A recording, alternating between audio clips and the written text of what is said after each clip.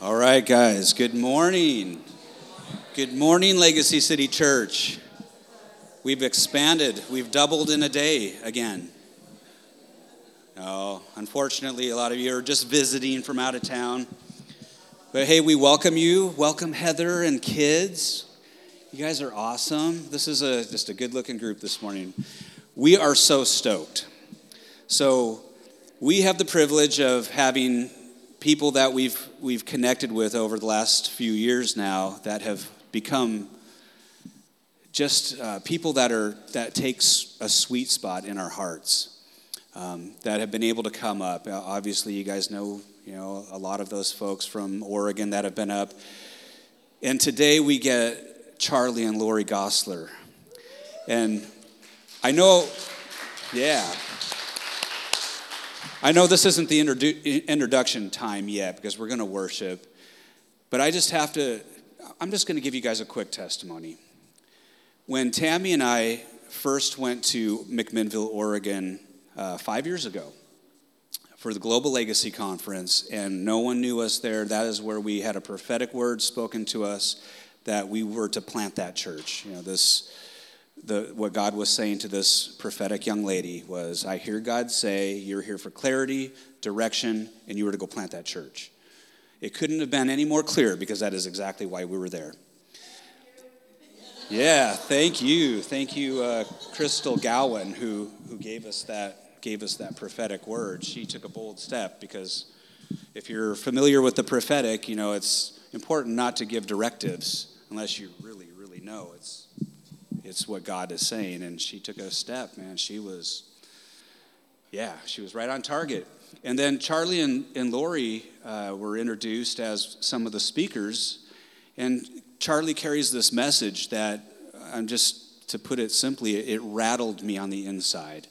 It spoke to the baby Scott Alcorn. I was just telling Justin about this a minute ago. It's something that the Holy Spirit was doing on his message caused the little childhood memory that I had, and even back to infancy, to be shaken. It was the first time I had ever had this revelation. I actually had a momentary vision, and I'm not like a visionary, but as he was preaching, I had this flash of the operating room where my mom was giving birth to me. And I knew it was me. It was just so fast, but I knew it was me, and I saw my C-section head being brought out, and I saw gloves, and I knew the Father was there. I knew the Father of creation, the Father of our Lord Jesus Christ, God the Father. His hands were there, and I knew at that moment that he was there for me at my birth and that he was delighting over me. It was such a fast, intense picture, I about lost it on the front row where Tammy and I were sitting. And it was a quiet room. Everyone was just listening, taking notes. I held it back until the prayer line. As I watched people drop and drop and drop, thinking this is my moment. I'm going to get slain, which I've still never been, knocked to the floor. People try to push me, but we're not into that, are we? We don't like that pushing stuff. If it ain't God, don't do it. And when it was my turn, the child was rebirthed. It's the best way I can explain it. There was just a deep healing work that God was doing. So anyway, these guys are long overdue to be with us, and it just seemed like the season and the time was right to invite them up, and they're so gracious to come up here and bless our church today. But before we get to hear and receive the good stuff that these guys carry, because they carry some treasure, just like all of you, all y'all, they carry the treasure of heaven, so do you guys, but most of us in this room have never been exposed to what they carry. And before we get to that, we're going to go to the one who is the giver of life, the treasure releaser of all things, the King of Kings and the Lord of Lords. We're going to give him glory. We're going to do what we've been called to do as believers, as priests and kings, a royal priesthood. We are going to minister unto the Lord. That is our number one goal and desire when we come together as a church, is just to minister unto him. He's worthy. He is so good. And if you're not convinced of his goodness, I believe that by the end of this day, you are going to taste and see that the Lord is good. So why don't you guys stand? We're going to start this out with making a declaration. We're going to read some declarations. And before we do that, I'm going to make mention, it's Communion Sunday. There's a little communion table over here in the corner. If you haven't been here before, what we do is in the middle of our worship time, I'll sneak up here. I will quickly say, go ahead and grab your communion elements. And then you'll take them back with you to your seat, and we'll continue to worship. And what I would like us to do this morning is just hold on to the cup and the bread. Just hold on to it. Meditate on it. Think upon it. Dwell for just a minute on what Jesus did on the cross for us. And in that place of pondering the sacrifice of our Lord Jesus, as you hold those, continue to worship and lift up before him what he paid for. If you need freedom today, if you need shame broken off, if you need new life to come into you, if you need hope or joy, whatever you need that you know the Bible tells us that God is, if you just need to recommit yourself to him today, hold those things before him, before you and before God. And in that place of worship, let's just take time today and worship him and recognize what he paid for. Because his gift to you and me on the cross is a free gift. And he paid for something to be released to us. When we make this declaration, we're going to begin now to make a declaration of what Jesus opened up for us on the cross. Are you guys ready? You ready to worship this morning? All right, let's read this together. Father God, as Legacy City Church and sons and daughters of God, we are believing you for heaven opened, earth invaded, storehouses unlocked, miracles created, dreams and visions, angelic visitations, declarations, impartations, and divine manifestations, anointings, giftings, and calls, positions and promotions, provisions and resources to go to the nations, souls and more souls from every generation, saved and set free, carrying kingdom revelation. Thank you, Father, as we join our value system to yours, you will shower favor, blessing, and increase upon us so we have more than enough to co-labor with heaven and see Jesus get his full reward. Hallelujah. Jesus, we worship you. Good morning, Legacy City family, church family. Lord, you are the very breath that we breathe. Lord, you're with us before we even take our first breath, and you're there before we take our last when we close our eyes. You are the life giver. You are the comfort bringer. You're the peace giver, the negotiator. Lord, you're the boat in the midst of the storm. You are the lion and the lamb. You're the liberator, the chain breaker. Lord, we just celebrate your life today, Lord. Thank you for being our Savior. We give our hearts to you. In Jesus' name, amen. Does anyone from the team have a word? Should come forward. Sharon.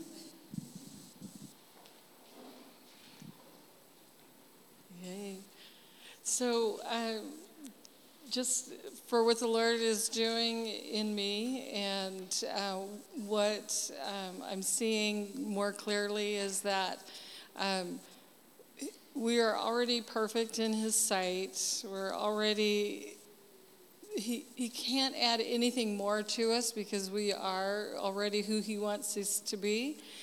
And what is happening is as our minds are renewed, then that junk, the garbage, the lies, the shame, the defeat is breaking off. And as that breaks off, it just brings light to who the Lord has really created us to be. And just for myself to say that David and I, we met 40-something years ago. And we were just a couple of dumb little lambs. And We thought we were so mature. I think I was all of 13, he was 17. And because of a heavy dose of continual grace, we're blessed with our beautiful daughter and our son, who's with his family right now, and our grandchildren, and in our family being growing up like they are, I just see that God is good, God is gracious, and yeah, he's faithful. Anyone else? Any testimonies? Here comes Marilyn. Was it the testimony that did it? No, it was the holy nudge. Obedience. Just a little bit of explanation, and then you can delve into it a little more. Last night when we met, I had a vision, and I saw church this morning, and I saw big angels in the north, south, east, and west, preparing an atmosphere for today. And when I was back there flagging, and I love the flags that were made for me are Aurora Borealis, because I love the heavenlies, and I love to just see stars. And all of a sudden, I just saw an open portal over here. And that's where it's like heaven opens up, and His glory just comes down like a big spotlight. And I tried to resist it, because you look a little different being over there talking to a wall in the natural realm, you know. And then I just thought, no, love y'all, but ciao. And got over there, and I just had the best time. And I just want everybody to know that He's real, His ways are real, and it doesn't matter about the others. It matters about your obedience. And before I knew it, I didn't even realize you guys were here, I was here. Does that make sense? Until the music jumped into Raise a Hallelujah. So just wanted to share that and just say thank you, Lord, for your presence today.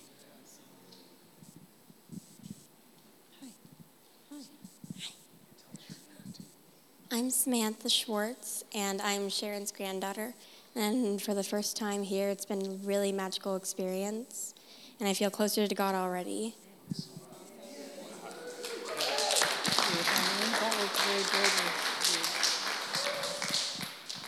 Well, we'd like to welcome these two wonderful people here today. We are so happy and so blessed to have you here. Thank you so much. Turn it over to you, Scott. You guys can come stand up here with us. We're going to get out of your way in just a second. Or do you need more time to sit? Oh, man. Just before we get started, I had something for Heather. Heather, I really feel like God is going to take you into a season of wonder, and a season of just playing with Him. And yeah, that's good.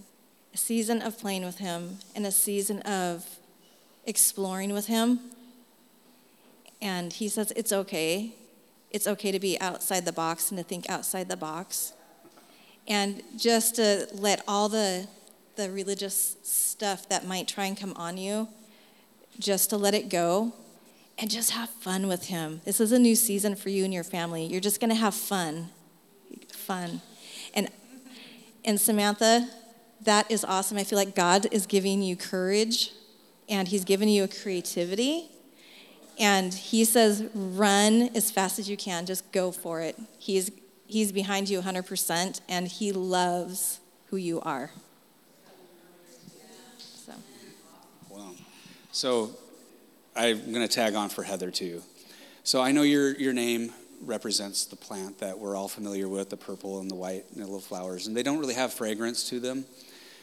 And then I felt like, I was reminded of that story in the Bible where Jesus rose from the dead, and they came to the tomb, and I think it was Mary who was like, she thought it was the gardener. And she said, "Where have you put him? Just tell me." And He said, "Mary." And I just feel like Jesus, the gardener, is saying, "Heather, you're not just a You're not just a ground cover. You're not just a border plant. You're like an orchid to him. And I feel like he just wants you to know he has been protecting and surrounding you like a gardener over his prized possession, that you have a fragrance that he has put inside of you that comes out. It's your love and your value for him in your life. And the fragrance of Jesus is in you. And what Tammy said, I just see that too, that wherever he takes you into the world, into your sphere, you spread that fragrance of Jesus everywhere you go. So we just want to bless you and your little tribe today. In Jesus' name. Yeah, awesome. So I'm not going to hold you guys back because we want to get the goods. And there's no time restraints. By the way, if you're here today and you feel like you got to go and things are still going, just be blessed and don't feel like you have to stay unless you're wrestling with the enemy or something. And we just kick him out of here now. So here you go. Charlie and Lori. I kind of introduced you already. Yeah, you did. Yeah, you did. I I don't have anything right now, so I Okay. may raise my hand and let you know. All right. Well, good morning, beloved sons and daughters of God, in whom your Father is already pleased. You don't have to perform to earn it. You're already his delight. You're already his joy. Is that right? And I am stunned. I'm amazed. We have an extravagant, unexpected Heavenly Father. He's not what the advertising says. He's kind. He's for you more than you're for yourself. His plan and purpose for your life is so much better than anything you could come up with. Amen? In fact, I love the phrase Bill Johnson uses. He says, if you knew who you were created to be in Jesus, you would never want to be anyone else. There's no jealousy. There's no comparison. When others get their breakthrough, you can rejoice and never compare because you're so secure in knowing how uniquely and perfectly you're designed, how much he wants to express himself to the world through you, that every day is a celebration. You deserve to believe you are God's favorite son and daughter. And only a God like ours can have 7 billion favorites walking there. Can you imagine the wallet he's got? Look, I've got a picture of him. He loves to brag about us. One thing, I love the presence of God. More than anything else, I just want him. I want to encounter him. And he wants us to become an encounter so that others can have an encounter with him. And so I don't just want to talk about the kingdom of God. I don't want to explain the kingdom of God. I don't even want to define the kingdom of God. I want to become, in my life, a demonstration of the kingdom of God, the presence of God, the power of God. Amen? And it comes for those who actually know they're already loved. And that's really what we're going to talk about today. But I say that because for years I've learned to talk about things, and I've studied the word, and I love good definitions. And I know I'm not going to go off on a tangent, but I love theology. Pray for my wife, because I love to talk with her about it, and I can see her eyes glaze over. But for me, the understanding of who God is and how it applies to our daily lives and how it manifests in our actions is just a tremendous journey. It's an exciting adventure to probe all of that. And so I love to see his kingdom demonstrated, and I want to have people encounter him. I remember years ago standing before our old senior pastor, and I'm not going to get too far off track. I've been in the ministry about 35 years. And so, man, my life is filled with stories, with illustrations and examples of God's goodness. And so I have to learn to focus. And so don't be concerned if I take a rabbit trail. I'm going to come back, I promise. But even before any of that, I wanted to also step out a little bit prophetically, because I looked back, and we're going to have a ministry time. Everybody, if you want to, I'm going to give you a prophetic act at the end of this. If you want to activate something in your life, you'll have an opportunity. But I looked back and I saw Emily, and I saw her face, and I just saw an intriguing quality that I so admire in the kingdom of humble confidence. I saw this calm and this stillness in her. And then at first I rejected it because that's just human wisdom. But no, it was really true. I heard that phrase, still waters run deep. And then I thought of the 23rd Psalm, and the part that was highlighted to me is he makes me lie down in green pastures, but he leads me beside still waters. And I saw her by the still waters in this beautiful meadow. And Emily, no one was holding you back. You saw the river of God. And it was the river of God from his presence. And even with that humble confidence, that calm stillness, you, wahoo, went jumping off of the bank, full speed, into the river of God. It wasn't, ankle deep or knee deep. You were caught up in the stream, and you were caught up in the current of the Holy Spirit. And then I even saw you spinning, like in an eddy almost, and your hands were raised, and you were cheering. It was like, she is just rowdy.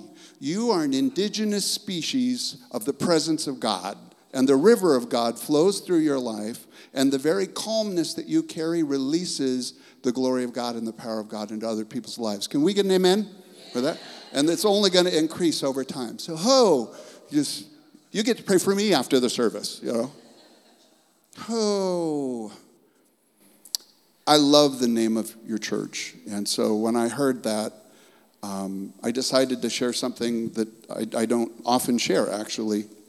But Lori and I are from Portland, Oregon, and we've been married 33 years as of the 19th of July. I got it. Whew. Okay. And it's been an amazing and incredible journey for us. And we planted Abiding Place about 10 years ago. But before that, we pastored at an inner city church. We were associate pastors at a church of about 1,200. It was a multicultural, multi-ethnic church, and we did life with people that were homeschooling and just did our lives together. 25 years is a lot of relationship. And then because of the Great Recession, our budget was off like so many other churches, and somebody needed to get laid off. But I want to let you know, I was the counselor, I was the administrator, I had been there all those years. I married and buried people. You guys know, I'm more of a pastor shepherd than anything. I love people, I genuinely do. And there's an old phrase that pastors hatch, match, and dispatch. So you're there for the births, you're there for the weddings, and you're there for the funerals. And I did that for 25 years with people, and there's a bond that forms. But because Lori and I just fell so radically in love with the Lord again in a later season of our life, touched by the Toronto blessing, come on, Bill Johnson, he is my hero and a spiritual father. When he preaches, my heart burns. And I have to stop the tape. It's like, okay, let me write that one down. I've got to make that one mine and that one mine, right? And so I love that. And we were all the way in. And we had a wonderful senior pastor, but he was not in the same stream. And so over time, you get two senior leaders growing, and even though we did everything in the open. So long story short, we wound up getting laid off. And Lori was carrying the grief of so many years of walking with other families and the loss of community. And then what's that? We couldn't stay there either. It just would have been too awkward. I got to carry the euphoria because I knew God had something special for me. But I'm also a pastor shepherd. So I absolutely refused to get jumped out of that church. Sometimes churches operate like a gang. You have to you join, and you've got to, espouse to certain things. And then if you decide to leave, it's taken personally like, oh, well, that church wasn't good enough, now this other church is better. And then people start trashing you, And so I'm serious. It just sad. It shouldn't be that way, of course. But I didn't want that. So I went and I visited the church, and I said hi to everybody, and I kept a good relationship. We've had our senior pastor preach at our church, and so we have a good relationship. But a couple years after we had left the church, and I'd gone several times, I went with my daughter, Alyssa, and we got out of the parking lot, and as we stepped out of the car, people in the parking lot, Pastor Charlie! And it became this little reunion. Oh, hi, love, love, love. And then the prayer room was letting out the pre-service prayer. Those were my homies. Lori and I helped really build that prayer room. And so another love fest. And then we get outside the front of the building, and there's another love fest. Then I walk in the lobby of the church, and there's our old senior pastor, Pastor Richard. He's about 6'6" and 350 pounds. You don't have to see a chiropractor after this guy hugs you. you know. And so he saw me, walked over, gave me this big hug, and then round 2 pulled me in for a second big hug. It's like, wow, what is going on? And I'm not exaggerating. Then somebody saw Richard hugging me, and from across the lobby of this church, I heard this, ah, it's Pastor Charlie. And they came running, and then other people started to make a beeline, and I got overwhelmed. It's like, this is weird. This is not the first time. I didn't come back from war. And so I go into the back of the church, same thing. Finally, I go, let's go sit down in our normal chairs here. And I saw 3 or 4 people making a beeline to where we were across the sanctuary. And then I thought, Lord, I don't understand. I've been back to this church several times. What's happening? And he said, I am showing you your legacy. And I thought, my legacy? Lord, what's my legacy?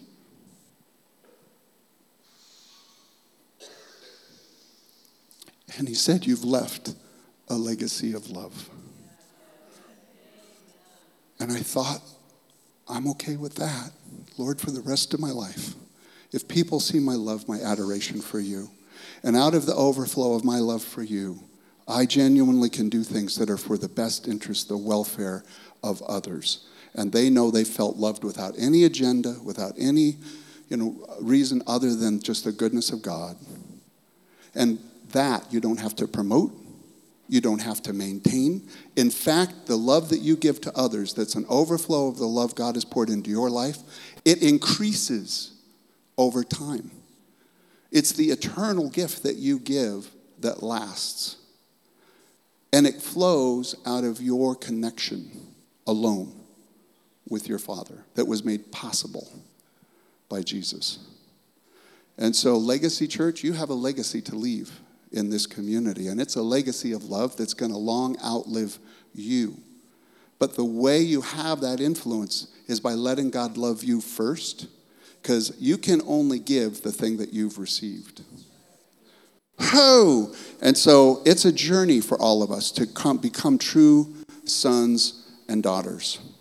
And I don't want to get lost in notes. What is on my heart, I think, is just too important. And so I would just want to express my journey, my gratefulness to God, some of the crazy encounters that I've had over the years, just for the sake of encouraging you as well. But even before we do that, Scott was mentioning how we met. They were there one of the years that we spoke at Global Legacy, and they just asked me to share my testimony. It was, how do you become family in the church? How do you become family with your Heavenly Father? How do you become family with your brothers and sisters? So I just shared my testimony, and I remember praying for him, actually. Isn't it funny how he stands out? I love people whose hearts burn for Jesus. There's a light that you can see on them. And by the way, their faith begins to pull the very best out of us. When other people are ready to receive, like I can even see on all of you, you don't know what the Lord has lined up for you today. But I guarantee you, many of you are never going to be the same again. Because a revelation of who you're called to be, who you're created to be, who Jesus died for you to be in him, he is jealous. He wants his kids back. And he doesn't want temporary custody. He wants full custody of our hearts, and not a visitation. He wants to become a habitation. His heart is for people who have a heart for him. And I so see that on this couple. They amaze me. One time in prayer, Jesus told me, I walk in the flames of hearts that burn for me. I thought, wow, God, let me burn. Let me just continue to stir up that thankfulness, that gratitude, that adoration, God, that I have for you. Let me be contagious. Let others hunger to know you and to be loved by you the way they see me loving you and being loved by you. That's really what sons and daughters are, and it really is your destiny. So I met them there. God did a crazy work, but that was very unusual. At the end, I'm going to share the outline kind of what that message was in general, but I've got some new stuff too. But at the end, I asked Galen, can I give an altar call and just offer to pray for anybody who wants? And I've gone to these things, I think, 30 years. I've never seen this before.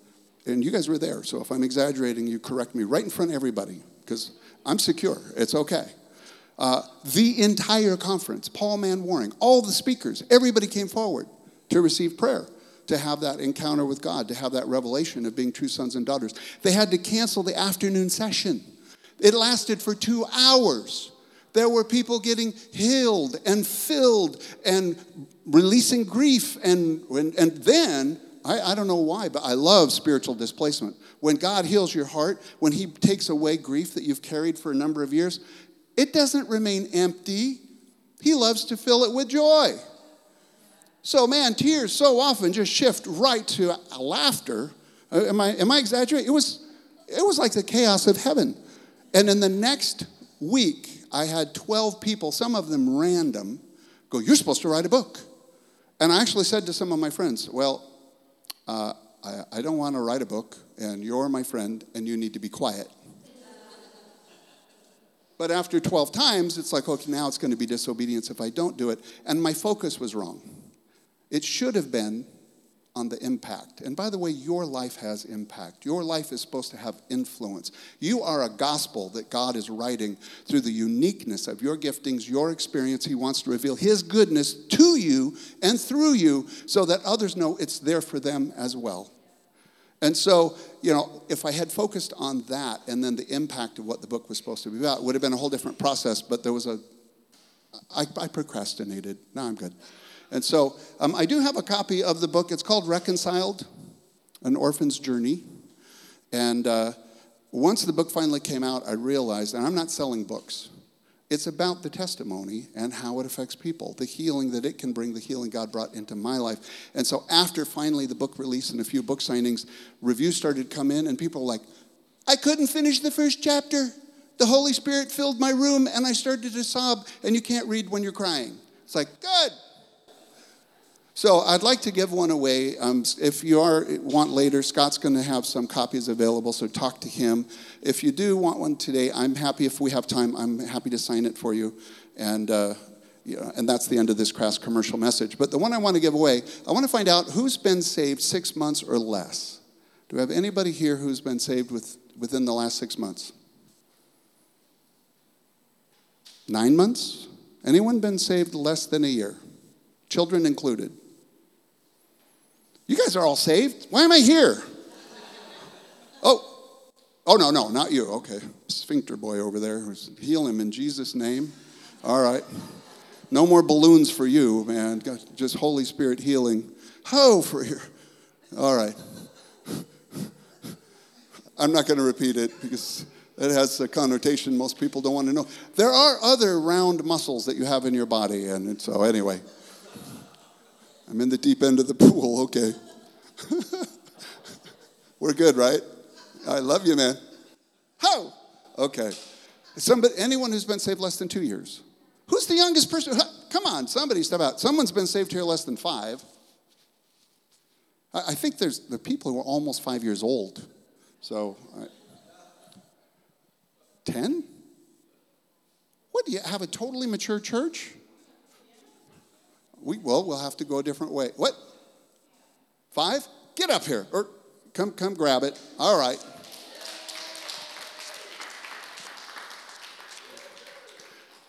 The reason I wanted to give it away to the youngest person is because we all need that revelation, and the sooner we find out that we are loved sons and daughters and we become reconciled to God, the better our lives are going to be. And by the way, this message is not for adults. This message is for kids as well. Because you can get radically saved at 3 years old, and you never have to walk away. And there's no junior Holy Spirit, and there's no limit on the gift of prophecy. I mean, a church is vibrant and alive, and often children can lead the way. And it's all about their relationship with God, too. So I'm only going to read one verse that's going to frame this whole message. And if you're wondering, well, why is he telling that story?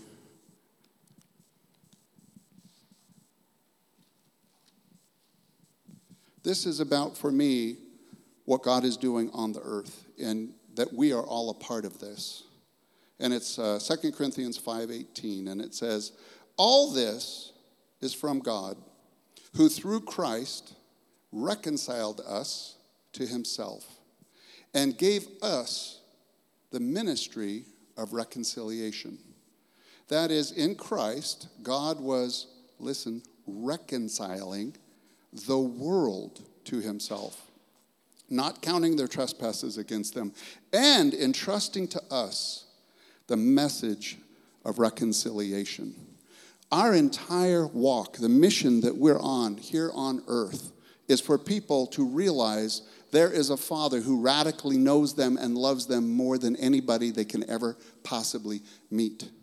And by the way, you don't hear this on the news, but God is reconciling the world, not just individuals, back to himself.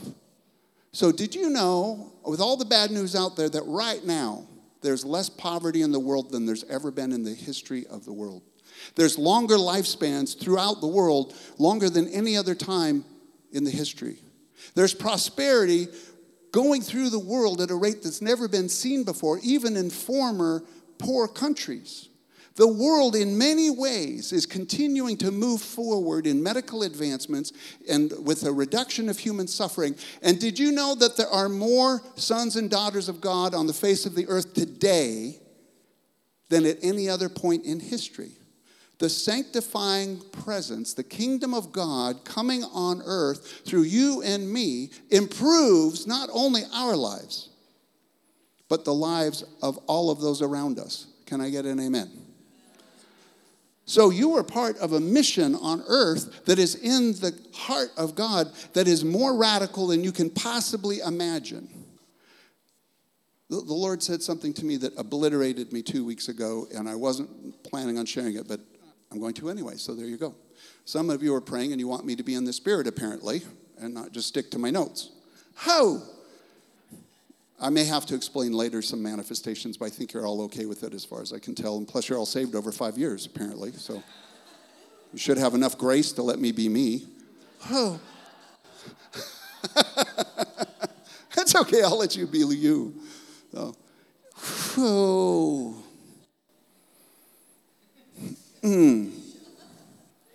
But the Lord said a couple of weeks ago, everyone deserves to be loved. Everyone deserves redemption.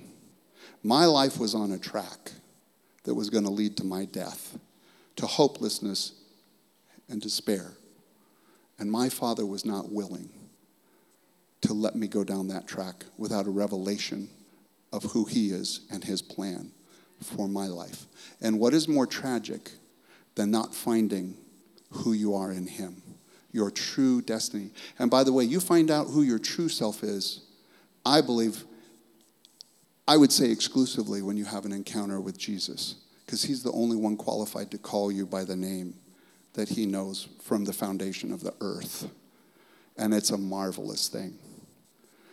And how do you get set free to be who you're really created to be in him? And it's not a one-off.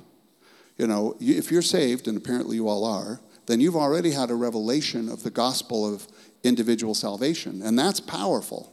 And you can go for years just basking in, I called you, you didn't call me. And understanding God's father heart of wanting his kids back. And that's a powerful thing. And many people live there most of their walk. But sometimes, and often, people begin to go, wait, it's not just about me. There is a gospel not just of an individual. There's the gospel of the kingdom of God. Jesus said the kingdom is near. It's at hand. Right? I mean, that was his preaching ministry. And so he wanted people to encounter not the values of the culture around them, not the limitations of their time. By the way, if you begin, you're qualified for your breakthrough when you no longer focus on the size of your problems and you begin to focus on the size of your God and his ability to bring his power, his values, his way manifested in you and through you and around you and improve the whole world, get the whole world reconciled back to the kingdom of God. Then all of a sudden you're on a mission. Now you're like the Blues Brothers. Man, I'm on a mission from God. I want to see his kingdom. But you know what? As you keep walking it out, you begin to realize there's something else too. It's not just a message, the gospel of the kingdom. It's the gospel of the king.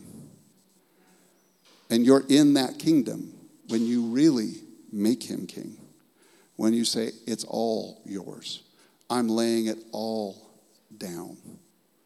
Ho! So I'm going to go over a few things over the years, encounters that I've had and things that the Lord has awakened my heart to that really allowed that to come. And so I guess the best place to start, Lori and I were at our old church for 25 years, and I was doing 2 full-time jobs, and I was very, very busy. Oswald Chambers says that the chief competitor to devotion to Christ, the main thing that gets in the way of your adoration and devotion to Jesus is service for him. So you fall in love, you have an encounter with God, you realize he's amazing, you begin to talk to Forrest, and then you begin to talk to Julia, and then you meet this crazy family, and next thing you know, you're going to church on Sunday, you've got Bible studies in your home, and you get busy, and you stop spending time with the Lord that got you to that place of devotion in the first place. You've got to have that perpetual ability to stay in his presence, to keep encountering him again and again. And so Lori and I were on a hot date, and we were at Barnes & Noble, because we're not that romantic a couple, and we're looking for books, and I found a book on centering prayer. The Quaker church, like the old traditions of quieting yourself. Quaker sermons, I guess, were pretty easy to write because you could sit in silence for 30 minutes. And then people would just quiet themselves. And so I thought, well, that's very intriguing. And as I'm reading this book, I realized, I do not want my education to exceed my obedience. The days of classroom Christianity, enough already.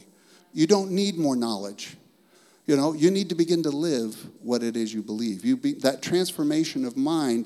Repentance isn't a change of direction. Repentance is a change of belief that affects your behavior. That you start doing the very thing that you believe. So then I thought, well, I've never tried centering prayer. I've never tried contemplative prayer, quieting myself. And by the way, if you can't tell, I'm a very energetic person. And I'm a very relational person. So me getting away alone and calming down, you want to talk about spiritual disciplines. Well, I was in my office, so I thought, okay, Lord, I'll try it. I laid down on my floor for about 15 minutes. And it was painful. My mind was racing. Oh, that project. And, I've been having lunch. What's my appointment again? And after 15 minutes, I finally calmed down. You ever come to that place where you can breathe again? I don't think God can speak to us very well when our minds are hyper. It takes that place of calming down. And so finally, I breathe. I sense that gentle peace in my heart. God's presence comes into my office. And then I hear, you need to get over your caffeine addiction. There I am praying, and he's going after my coffee. If I'm going to sit and be still before God, how am I going to do it amped on caffeine? I mean, God is so practical. We think we're only going to get wisdom that's going to impress everybody. No, he wants to set us free from things that are holding us back. Right? It was his love that told me that. And don't think that if you try it, he's going to go after your caffeine. I don't know what he's going to go after. I just know whatever it's going to be, it'll be good. Amen? So for me, that was part of my journey, learning to just listen to the Lord and to wait on the Lord and to begin to hear his voice and to begin to respond in faith to the promptings of the Lord. I mean, Jesus' whole ministry was doing what he saw the Father doing and speaking what he heard the Father saying. And that's that ministry of reconciliation. So anyway, it was quite an adventure. And let me give you a little bit of my background, though, before we get too far. I was raised down in Los Angeles, and I was in a family, I like to call them overachieving pagans. And we weren't worshiping Satan, but we were worshiping our own desires. We picked whatever life we wanted. That nobody was a Christian. We had no framework of faith. Nobody in the family was, we just were, life was just normal, doing what you wanted to do. And my mom and dad divorced when I was 6 months old, so I never really knew my father. I have one biological memory of him, and then he died when I was 5 years old. And I'm not trying to go for sympathy here. And you know how with kids, you don't know what's normal or not. You're living your life, and you're riding your bike, and you're playing with your friends, and all this stuff is going on. And so when I was 12, my mother committed suicide. And at 12, I looked around, and I just thought, wow, everybody I love is dropping like flies. You could lose anybody at any time. And so you better be ready. If my brother Phil dies, I have to live. So I didn't know I was doing it. Often we do these self-protective things.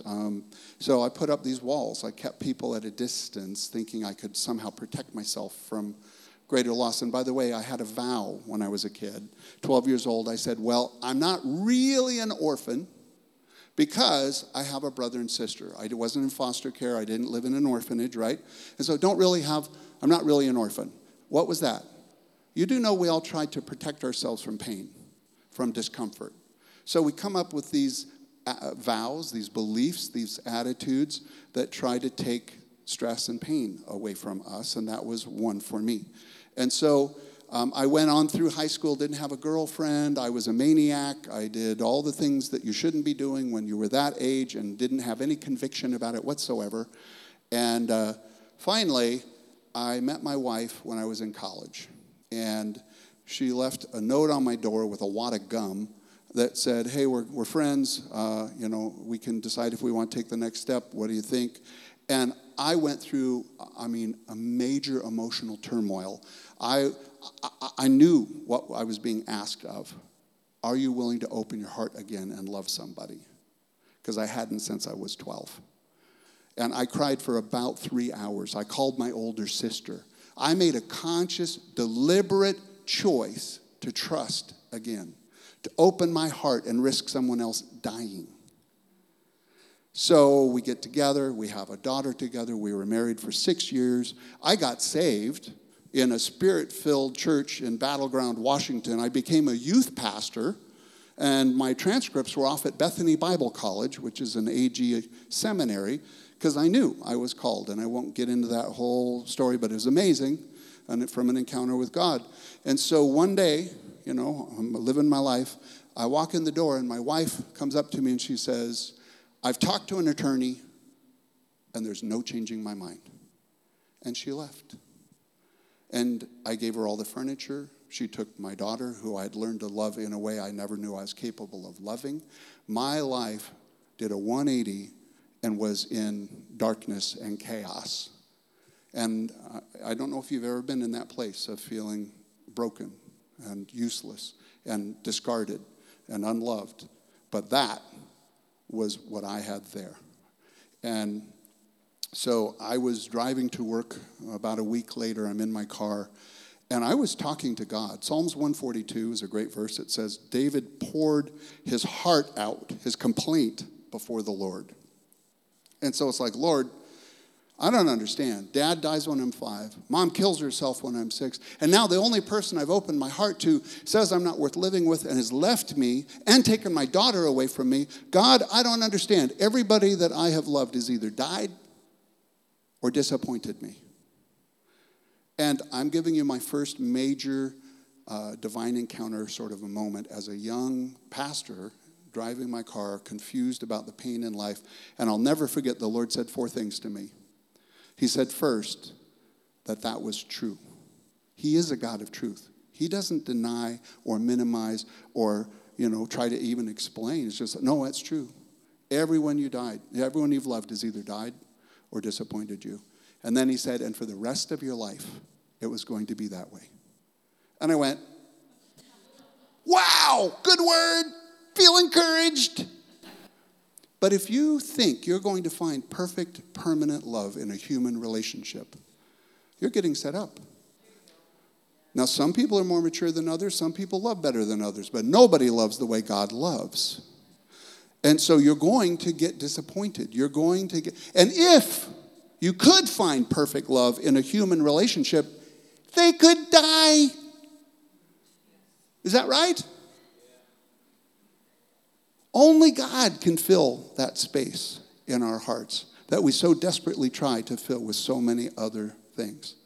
So then the Lord said, that he was always going to be there.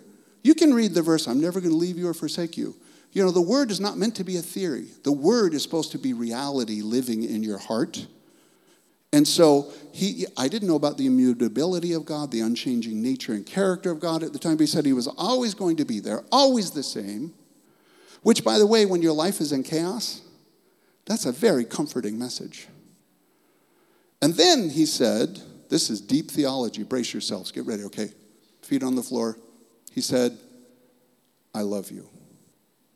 What is the message of the 66 books of the Bible?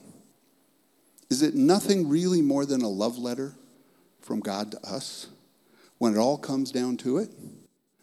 And by the way, I was singing Jesus loves me and I meant it. I was preaching God is love and I meant it. But some part of me still thought God loved me because I chose him to get saved and I dress nice on Sundays and I'm cute and I'm trying to be nice to people and now I'm in ministry. I must be lovable. And I'm in the middle of rejection, abandonment, and brokenheartedness. And he told me he loved me there. He doesn't love us when we're lovable. He loves us even when we're unlovable in the eyes of others or even in our own eyes. Is that amazing? That's love without performance. But then he said the most powerful thing of all. He said he loved me, and then he said, that is enough reason for you to love yourself. If I don't give you anything else today, the simple message that he is perfect, permanent, unconditional love expressed specifically to you as a favored son and daughter, and that alone is your identity. That alone gives you significance. That alone is a reason to walk with hope and self-respect. And the way I took it, and by the way, these things sometimes have to go in deeper through brokenheartedness. Psalms 34:18 says, God is close to the brokenhearted. He saves those who are crushed in spirit. Man, that verse came alive. So by the way, when you're seeing someone else going through heartbreak, don't panic and think, uh-oh, they feel far away from God. Maybe they do, but God isn't far away from them. The compassionate, loving nature of Jesus is right there for a divine encounter if you can hold faith for them in that space. That is good, isn't it? Thank you. Just keep encouraging me that way and it'll get better. So the way I took it is after that day, and by the way, this was probably 36 years ago, 35 years ago, and the words of God are so powerful, they're so pregnant, they're so true that they still are growing in me today. And you're going to hear a couple of other stories about how it's continued to grow since then, but the way I took it that day was if I showed love to somebody else, if I was kind to Scott, and he was having a bad day, and he reacted and just blew off my kindness, my gift, my service, then it's okay, because I'm not loving him because I need him to love me. When I was an orphan, when I didn't have that revelation, I would be nice to people, but I wanted them to like me. I needed their acceptance and their approval.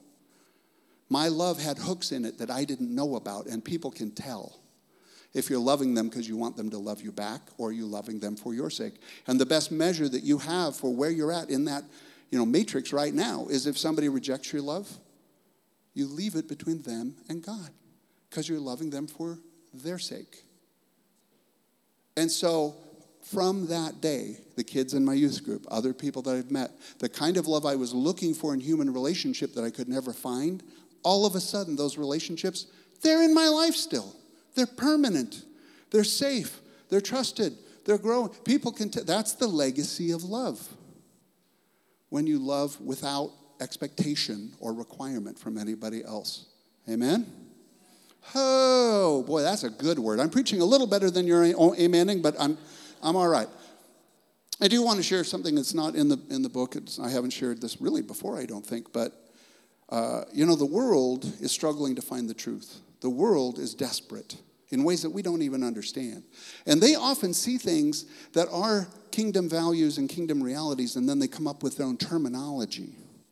So do you know what reconciliation is really about? When you really know your Father as a loving Father and you're the delight of his life, in psychology, part of what they call that is differentiation of self. So in their 20s, usually, most people come to this point where they realize, wait a minute, this is my life. The choices I make are going to affect me. I have what it takes to make it in life, and I don't need everybody to like me or accept me. I don't need everybody's approval. I just have to begin to live my life, and I have what it takes to make good and bad decisions. I can accept myself for my strengths and weaknesses. And once somebody becomes differentiated, they're not dependent on you. They're not looking to find their fulfillment through you. Then all of a sudden you become secure. And you accept yourself for your strengths and weaknesses. And by the way, you can learn to start accepting others for who they are and not expect everyone to change to what you think their image should be. And by the way, people who aren't differentiated have very high needs for acceptance and approval, great fears of rejection and abandonment. And I still struggle. And as an orphan, it was doubly hard for me to need everybody to approve me. One person, we drive for Uber, and I wish I could tell you some Uber stories. They're crazy. It's so fun. It gets me out of my church office. I meet people from all over the world. We've had the most incredible. God told me to pray every morning that people would experience the atmosphere of heaven in the backseat of my car, and he answered it. It's craziness. How? And I was going somewhere really good, and I said I wasn't going to do a rabbit trail, but I just did. So, differentiation. So I don't need everyone to accept me and love me, but man, the first time I got a 4-star rating, I was in a funk, and I'm differentiated.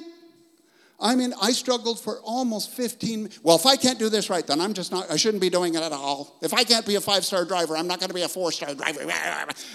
My insecurities all flared up. I was seriously thinking of quitting. What is that? How? Why? Why do we have these high needs for acceptance and approval when we're already accepted by the one who loves us most and knows us best? So let him begin to work it out in you. Sorry, Lori. She struggles with getting low ratings too. So I'm differentiated. No. So by the way, if you're not differentiated, then you become a chameleon. You conform to the culture around you. You like the things that people around you like, so that they're going to like you. Or the other side of differentiation, if you don't know who you are and you're not secure in it, then people who are different than you, they're a threat. If they're right, then you're wrong. If you're wrong, you're less. You can't be wrong. They're wrong! And you attack. You become a bully. How many of you want to get differentiated and let the Lord be the one who defines your value and your worth? So I'm so grateful to God for those 4 things that he told me. And so after the divorce, I went to a church, and I got plugged in, and I went through a healing time. And then I met my wife, Lori, who you've already been introduced to. And this girl was singing a solo at the Christmas concert at our church.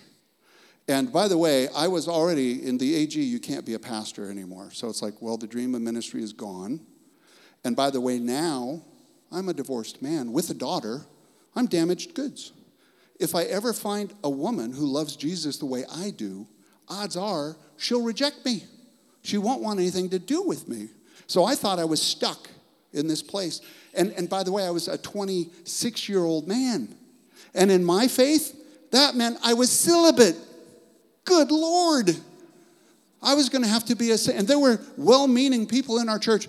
Oh, I'm so sorry, brother, pastor, for what you're going through, but now you can never remarry again. And I went, I can't? What is that based on? It's not what the word teaches, by the way, and I'm not going to get into the divorce issue, but people who've been through divorce have often been pretty traumatized, not by the church, but by people in church. God does not hate divorced people. He hates divorce. Because divorce is a death. Divorce is a painful rejection. He hates it because he should. I will get into one thing. Sorry, Scott, if you have to clean this up later, but we're going back to Portland. So, now, I was a marriage and family pastor for the last 30 years, so I've walked now thousands of couples through different seasons of life. Yes, I know the verse, God hates divorce, which many times then gets interpreted, that means he hates divorced people. No.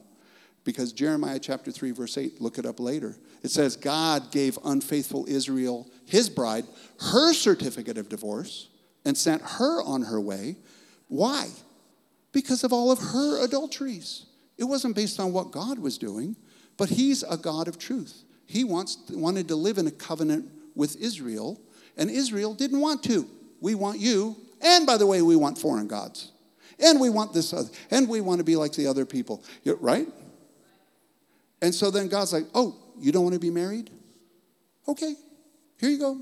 Wake up call. Here's your certificate of divorce. Had God given up on Israel? Was he ticked off? Was it done in hatred and anger? Or was it also a gesture of love?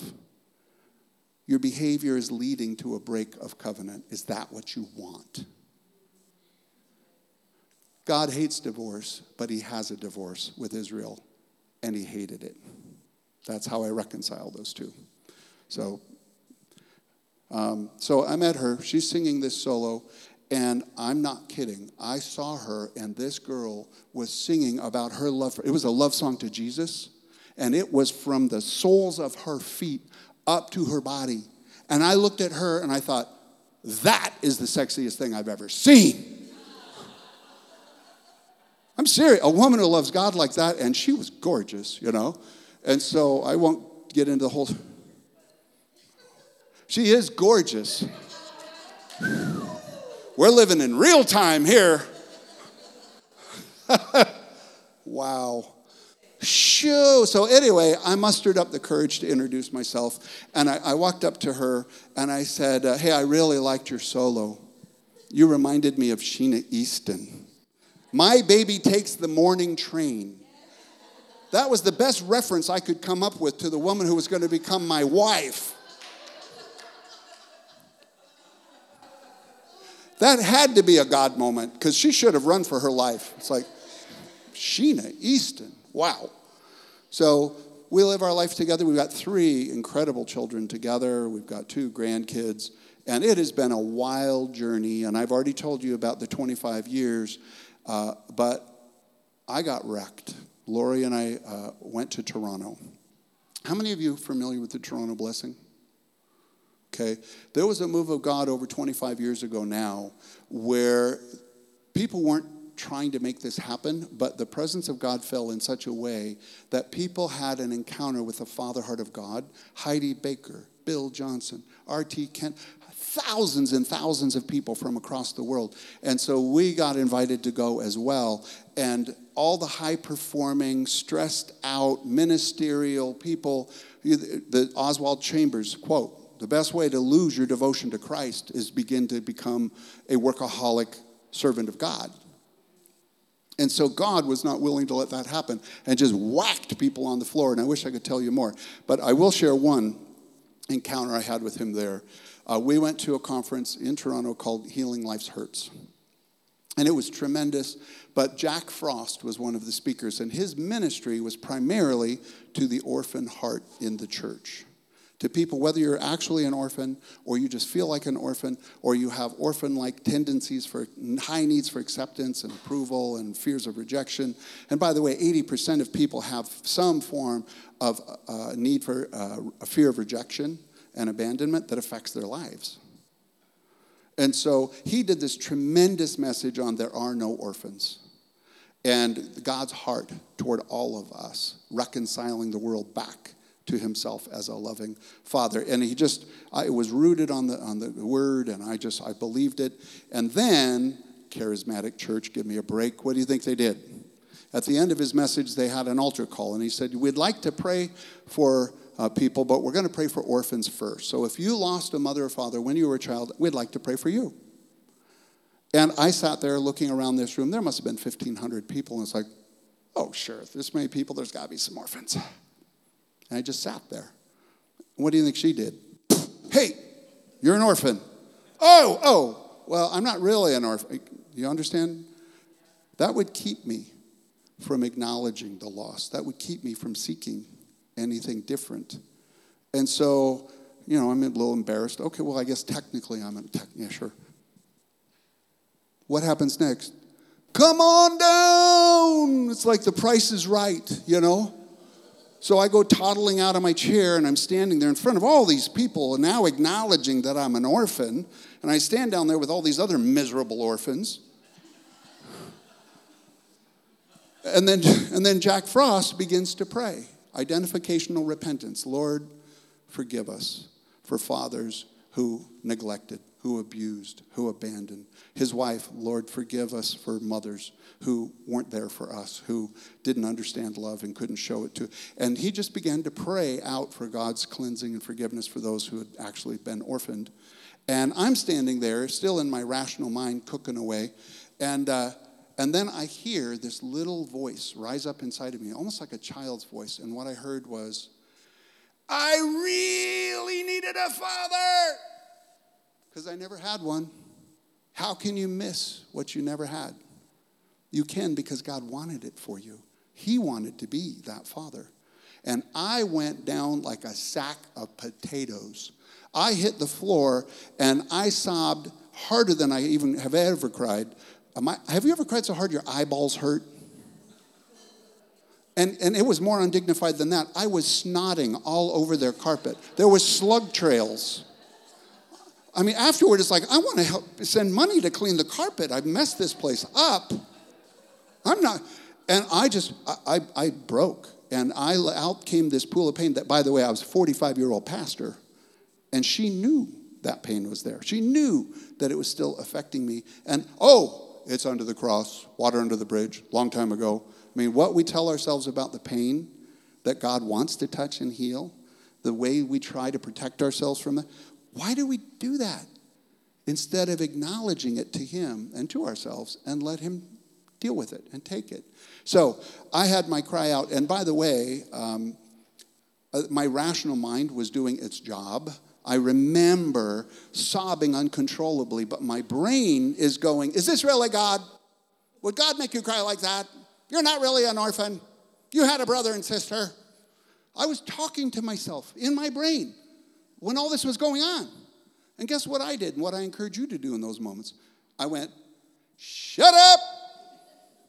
Intellect, I know you're trying to protect me, but right now, I'm going to let God be God and do what he wants in my life. So shut up. And so I just sat there on the floor and let God do whatever. And it was not a rational process. It wasn't a dignified process. But I will tell you part of my testimony now. Nobody programmed me what was going to happen next. I got up off the floor. And man, aren't you a noodle when you cry like that? And what's the deal with tears being right on the edge for the next few days? It's like you've released all this tear juice in your bloodstream. You have to be careful what commercials you watch, It's crazy. So, I go to bed absolutely exhausted, and I get this glorious night's sleep like the sleep of the redeemed, which, by the way, it kind of was. And I get up the next morning about 5 o'clock. It's still dark outside. Nobody's awake. And I go, it's still dark. I can spend some time with the Lord. And I heard for the first time in my life, Daddy! I knew as a child I could run to the Lord. He wanted to spend time with me. He would want to talk with me. He'd want to answer my questions.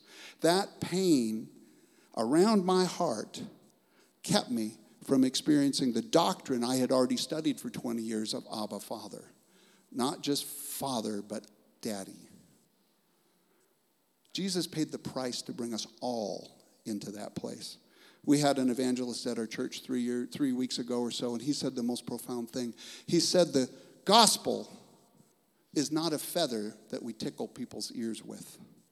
The gospel is a sledgehammer that is supposed to break the bricks around our hearts that keep us from receiving the love of our Father. Can I get an amen? Come on. The good news of the love of your Father wants to break whatever broken areas there are in your life, whatever bricks, whatever unbelief, whatever vows and false lies, false beliefs there are that would prevent you from that revelation of the Father heart of God. And he's going to do it today in a new way for all of us. How am I doing time-wise? When do I need to wrap up? You said 3:30? No, seriously, though. 10 minutes, 15 minutes before the big kabang? Okay. I have you right where I want you. So I want to give you just a few quick secrets in how to get that revelation, how to hear the Father say those kinds of things to you personally and believe that he wants to. And so I'm going to do this kind of quick, and then I'm going to end with one other encounter I had with God.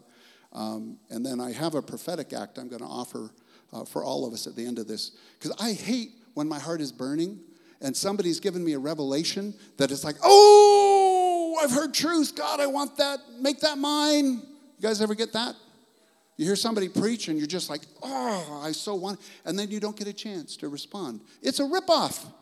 It's crazy. You know, I want to give people a chance to really embrace it. You're welcome. Oh, we're going to pray, yeah. For anybody, everybody. I'll pray for, the grass. I'll pray for, okay. All of creation is actually crying out for the sons of God to be revealed. The sons and God. That's what all of creation wants. It's groaning right now because it wants to see you walking in your destiny. It wants that Jesus, when Jesus returns is the final step, when every knee is going to bow and every tongue is going to confess. But it doesn't just happen in that moment. It happens in each of our lives in increasing measure all the time and increasing his kingdom throughout the earth. That's amazing. Anyway, okay. She's gone, so now I can talk about her. So let me tell you about her. The number of times, oh, Lord, it's that woman you gave me. No, I'm not going to go there. I don't need to. So I married up people. So the ways that I learned, I told you about contemplative prayer. But also, have you ever heard of the 4 R's? It's called Lectio Divina in Latin. It means kind of meditating on the word. So I'm going to do this really quick, but Joshua 1:8, God says the most amazing thing to him. He says, do not let the book of the law depart from your mouth, which, by the way, that was his word. That was like, that's what they had, the revelation of God. Now we have the Rhema word. We have the Holy Spirit breathing on the word, making it alive inside of us in an even more amazing way. I'm so desperate to hear his voice. Life is about his voice and just walking with him, listening to him, learning how to hear him and confirm that it's him, and then walk it out in faith and trust. It's amazing. So he says, don't let this word depart from you. Meditate on it. Our culture has been so corrupted by the New Age movement and other forms of meditation that they've neglected the real. The fact that we don't just hear the word once and then it's ours, we have to ponder it like Mary did. We need to digest it. We need to assimilate it. We need to begin to deepen it and believe it until the word actually becomes us and what we believe and what we do. So that word is daviding in Hebrew, and it actually means to take the word of God and to chew on it, to ponder it, to meditate it, and to rock. Have you ever seen the Jews at the Wailing Wall? Man, when you're working the word and you're just like, oh God, how can you not react when God is bringing revelation? And by the way, that word is rooted in King David. You want to talk about somebody who had a passionate walk with God, a man after his own heart, a man who wrote the Psalms. God's like, you want to see a heart on fire? There it is. David knew how to meditate on the word. And so the 4 R's of Lectio Divina, you can write them down if you want. You read. But you read the word to encounter God. The word of God is also a doorway to his presence. And yes, we need to analyze and rationally understand, and I love theology, as I've mentioned, but it's not an objective, just study of a transcendent God that you can't know. It's the God who is here and now and present today, who wants to reveal himself through the word, through the Holy Spirit, revealing him through his written word. And so you read, and I don't know if you've ever done this, but read a passage several times. And read in faith, God, you're with me. Holy Spirit, you're going to reveal to me. So I read, delight yourself in the Lord, he'll give you the desires of your heart. And then read it again, and read it again. And then all of a sudden, the divine highlighter comes out. Wait a minute. What are the desires of my heart? I don't even really know. And Lord, then after you read, then you reflect. What are you showing me today from your word? Let me really ponder that. Let me reflect on that. Let me listen attentively. Expand on that. Show me something new, God. Can you understand? That's a process. And then after you reflect on the word, you respond. Lord, what do you want me to do with what you're showing me today? Do I need to go talk to Lancer and tell him how good he looks in that new shirt he just got? So I'm not coveting your shirt, brother, but I do like it. Ho! Do you want me to just deal with my own struggle with coveting? You know, you ask, but you mean, Lord, how do I respond to your word today? But then here's the fourth R. I love this. After you've reflected and you've responded, don't just get up and start making lunch. Rest. Learn after you've spent time with the Lord. Do your victory dance, man. Sit there and soak. I just go, God, you spoke to me today. Lord, you even told me what you want me to do in response. I love you. You talk in my life. I'm your sheep. I hear your voice. God, it's incredible. Thank you so much for this time. You know, and just bask in the relationship that you share with him. You want to hear a terrible thing? You do? Yes or no? Okay. So Lori and I went to Bethel, and we were going into the Alabaster House, their prayer room. And you better watch out. There are some places where people have been encountering God's presence and just worshiping him. And his presence inhabits physical space as well. And sometimes people have created a spiritual atmosphere where things are much more open. And so I'm just like, it's our first day there. We're stopping by the prayer room. I walk in the room, and I hear this. The Lord said, why is it most of the time you spend with me is transactional and not relational? He got me. I pray when I need a message. I pray when I'm trying to minister to somebody. I pray when there's an issue. I'm conducting business. And he was like, no, but you're my son. I'm calling you to be my friend. I want a relationship, and you're just doing business. I don't know if that convicts you, but it convicted me. And then it took me a year. It's like, Lord, how do you want me to respond to that one? You know? Oh! So read, reflect, respond, and rest. And so that's one. Soaking is amazing. I can only do a little teaching. But soaking is a form of contemplative prayer where you just put on worship music. Well, Charlie, that's not prayer. That's listening to music. Depends how you approach it. If you have worshipful music on in the background and you're agreeing with that worship song, you're letting that spirit of worship begin to enter your heart, that yieldedness that comes, that gentle peace that comes in God's presence. And then you say, Lord, what do you want to talk about today? Lord, I forgot to tell you I'm really brokenhearted about this thing. You begin to pour your heart out before the Lord. It's so much easier in a soaking, contemplative atmosphere when you're quieting yourself. You're in an atmosphere of worship. If you haven't ever tried it, we did it last night a little bit. So I just encourage you. It's funny. I will give you this testimony. I have people come, and there was a young lady with 2 sons, single mom, stressed out of her mind. And this lady had one of those racing minds. Have you ever met anybody who can't complete a sentence? It was like, every time I talked with her, I could barely understand what she was talking about even. And we loved her, but she was stressed out. So she came into my office, and I said, okay, before we do anything, if you don't mind, maybe it's just for my sake, can we just wait on the Lord for a moment and listen to a worship song? She's like, okay, let's do that. I was like, okay. So then I put on this worship song, and after one song, she's like, so I really wanted to talk to you about this, and, you know, my son is doing the other. And I'm like, who are you? I knew her for 6 months. It's like I had never met her. She was calm for the first time. And she was able to think in a linear way. And we had the most brilliant conversation we'd ever, just by soaking. It's incredible. And I guarantee you there are times you absolutely need it. It's times where stress is driving your train and not faith. So soaking is incredible. The last thing I learned during soaking in Toronto is journaling. And this has revolutionized my life. How many of you have had a desire to hear God's voice more clearly and more often? Show of hands. I always have. And then some of those maniacs who are like, God told me this and God told me that. I would always be a little bit suspicious and sometimes a little judgmental, like, well, you better watch out. You don't know what spirit that was.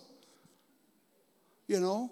I would question whether they really had that kind of relationship with God, but I always wanted it. And so at the soaking school in Toronto, my favorite class, Hearing God's Voice, he taught about journaling. So you get yourself quieted down, you get yourself into that place of gentle peace, and then you ask the Lord a question. And then, here's the moment, you write it out. Put it on a piece of paper, actually. It helps. Write it out, and then listen. And whatever comes into your mind, even if all you hear is banana, and you go, well, that's my imagination. We dismiss when the Lord is trying to talk to us so often. And then you say, well, Lord, what do you want to show me about a banana? And then all of a sudden, he'll give you revelation about the color yellow, about white on the inside, yellow on the outside. Am I Asian? What's going on? God will give you revelation if you're attentive. But here's the trick for me. When the Lord begins to speak, don't analyze it. And that's very offensive to the rational mind. But most of my life, when God began to encounter me and I had an encounter with him, I'd go, is this God? Isn't this God? Where's this in the Word of God? Give me chapter and verse. I was trying to be a good little Berean. And, but the reality is, analyzing is not listening. And the Holy Spirit's a very sensitive person. You turn your ears off, he'll stop talking. For the first time in my life, I had 4 pages of running dialogue with the Lord. What the Lord told me those years ago is still just as profound, as impacting. The Word of God is powerful. It's filled with life. So that's all I'd love to do an activation thing, but I can't. So I want to end with this one story now. Lori and I, or it might have just been me. I don't know if you were there that time. I was in Toronto again. And it was when I was at the soaking school. And so I met a guy there named Robert Leveda. And Robert is weirder than I am. Robert is the heaviest drinker in the Spirit I've ever met. I mean, when he introduced himself, he literally walked up to me and he goes, "Hi, I'm Robert." Thank you. I mean, the guy was like a total space invader. He was uninhibited. He was affectionate. I looked at him like, what happened to you? Were you born that way? He really cracked me up. And so I was going to bed after I met him one night, and I said, Lord, as a pastor, my dignity, my respectability hasn't really done that much for me. It hasn't. And Lord, if me being a fool for you will do anything for your kingdom, then I'm willing to sign up. You better watch out what you pray, because, sometimes he'll answer. But I was serious. I had a conviction about it, and it was partly because of Robert. And the next day, I saw him again, and I said, "Hey, Robert." I told him what I prayed, and I said, "I've never met anyone as foolish as you. Would you pray for me?" So he did. And the next day, have you guys ever been in a meeting where you could physically feel the presence of God fall? The kabod, the glory of God. Again, I shared this last night, but in Hebrew, there are 4 words that bring a deeper understanding to God's presence, his manifest presence and glory. And that's heavy, dense, glorious splendor. For one thing, all of your senses splendor in God's. It's everything. This, what you see and smell and sense is your body's just like, because of God's beauty. But then there is a thickness, there's a denseness sometimes. And I don't know if you've ever been slain in the Spirit, but sometimes it's just a lot easier to fall over than to keep standing. You have to fight it, actually. And so we were at that conference, and we were actually, as more and more people were getting touched by God, this big pile of people began to build up in the center of the room. And we're just laying on the floor enjoying God's presence together. And by the way, I love this part. Some pastors were there just to see what was going on. Is this really God? And so they're trying to see what's happening in Toronto. And so I've seen this more than once. We have this big pool of people enjoying God's glory together. And I've seen pastors like, I wonder what's going on with it. And they'll get too close to the glory. Boop! And then they'll get slain in the Spirit. And that's how it worked. If you don't want it, don't get that close. Sorry you got ambushed, dude, but, that's how it works. So I was sitting down on the floor, and then Robert came crawling up to me being a goofball. And then he looks at me serious. He goes, "Charlie, do you mind if I do something for you I think God's put on my heart?" I went, "I don't care, Robert. I'm already on the floor, And so he comes over me and puts his head right here over my sternum. And then he gets a full lungful of breath and goes,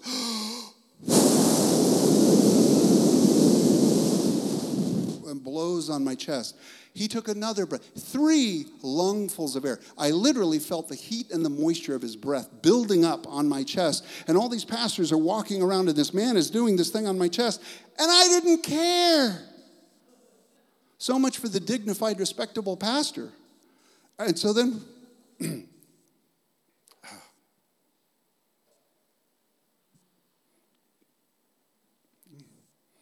when he was done, he just looked at me and he said, Charlie, I believe that was a heart kiss from the Father. What do you think about that? And I thought for a moment, I said, Robert, I think I'll take it. He's like, yeah, that's it. That's what you do. Isn't that a ridiculous story? The next day was the last day of the conference. And I was overwhelmed. It's like, God, it's been so good. And I just appreciate what I've learned. And I appreciated the worship and the times of ministry. But I realized that day that, Lord, I haven't heard your still small voice. I haven't had that kind of an encounter with you. And I really came here because I want you. And that was a simple prayer. And all the Lord said, he came and he said, I love you, son. I'd never heard him call me son before. And it went somewhere it had never gone. It landed in a way it never had. I was absolutely overwhelmed, overflowing with gratitude. It knocked me out of my chair physically, and I just began to sob with joy. And by the way, the soaking team knew this was a Holy Spirit moment, and they didn't try to deliver me or do anything. They just went and blessed. Oh, God, just love him, bless him, let him receive it. The bricks were getting broken around my heart, and I was receiving more as a son. And so then I crawl up into my chair, and I was a noodle again, and I put my head back on the chair, and my body was sort of straight out, and I just was crying. And I was saying, Lord, I can't sing right now. I can't worship. But, Lord, every one of my tears is my worship to you. It's just my gift. And by the way, because my head was back, my ears were actually going into my ears, and my ears filled up with tears. I don't know if you've ever cried that way. Never filled up my ears with tears. And it was a very beautiful moment for me. And my hero, Bill Johnson, says an amazing thing. He says the Holy Spirit resides in all true believers. Is that right? You come to an understanding of the gospel. You invite Jesus into your heart, and he comes. He sends his Spirit to abide right inside of you, to reveal the mysteries of heaven to your heart in a profound way. He resides in you. But the Holy Spirit only seems to rest on a few people, to manifest his presence, to see the kingdom of God bring healing and deliverance and salvation and wholeness and breakthrough. And that's been my observation too. And so what's the difference between believers who have the Holy Spirit residing in them and they're going to heaven, and believers who the Spirit can actually rest on and manifest himself through their life? And according to Bill, what he says is the difference is, first, people believe there's always more. You're not an expert. I'm not an expert. You're never going to exhaust the glory of God, the favor of God, the goodness of God in your life. There's always more revelation of him that he can give you. Amen? There's always more of God. We're always going to be growing as sons and daughters. And so you begin to believe that. You believe in the goodness of God, and you know there's more of him. And then you make a deal between heaven and earth, and you say, Lord, I believe there's more, and I'll take it. I say yes.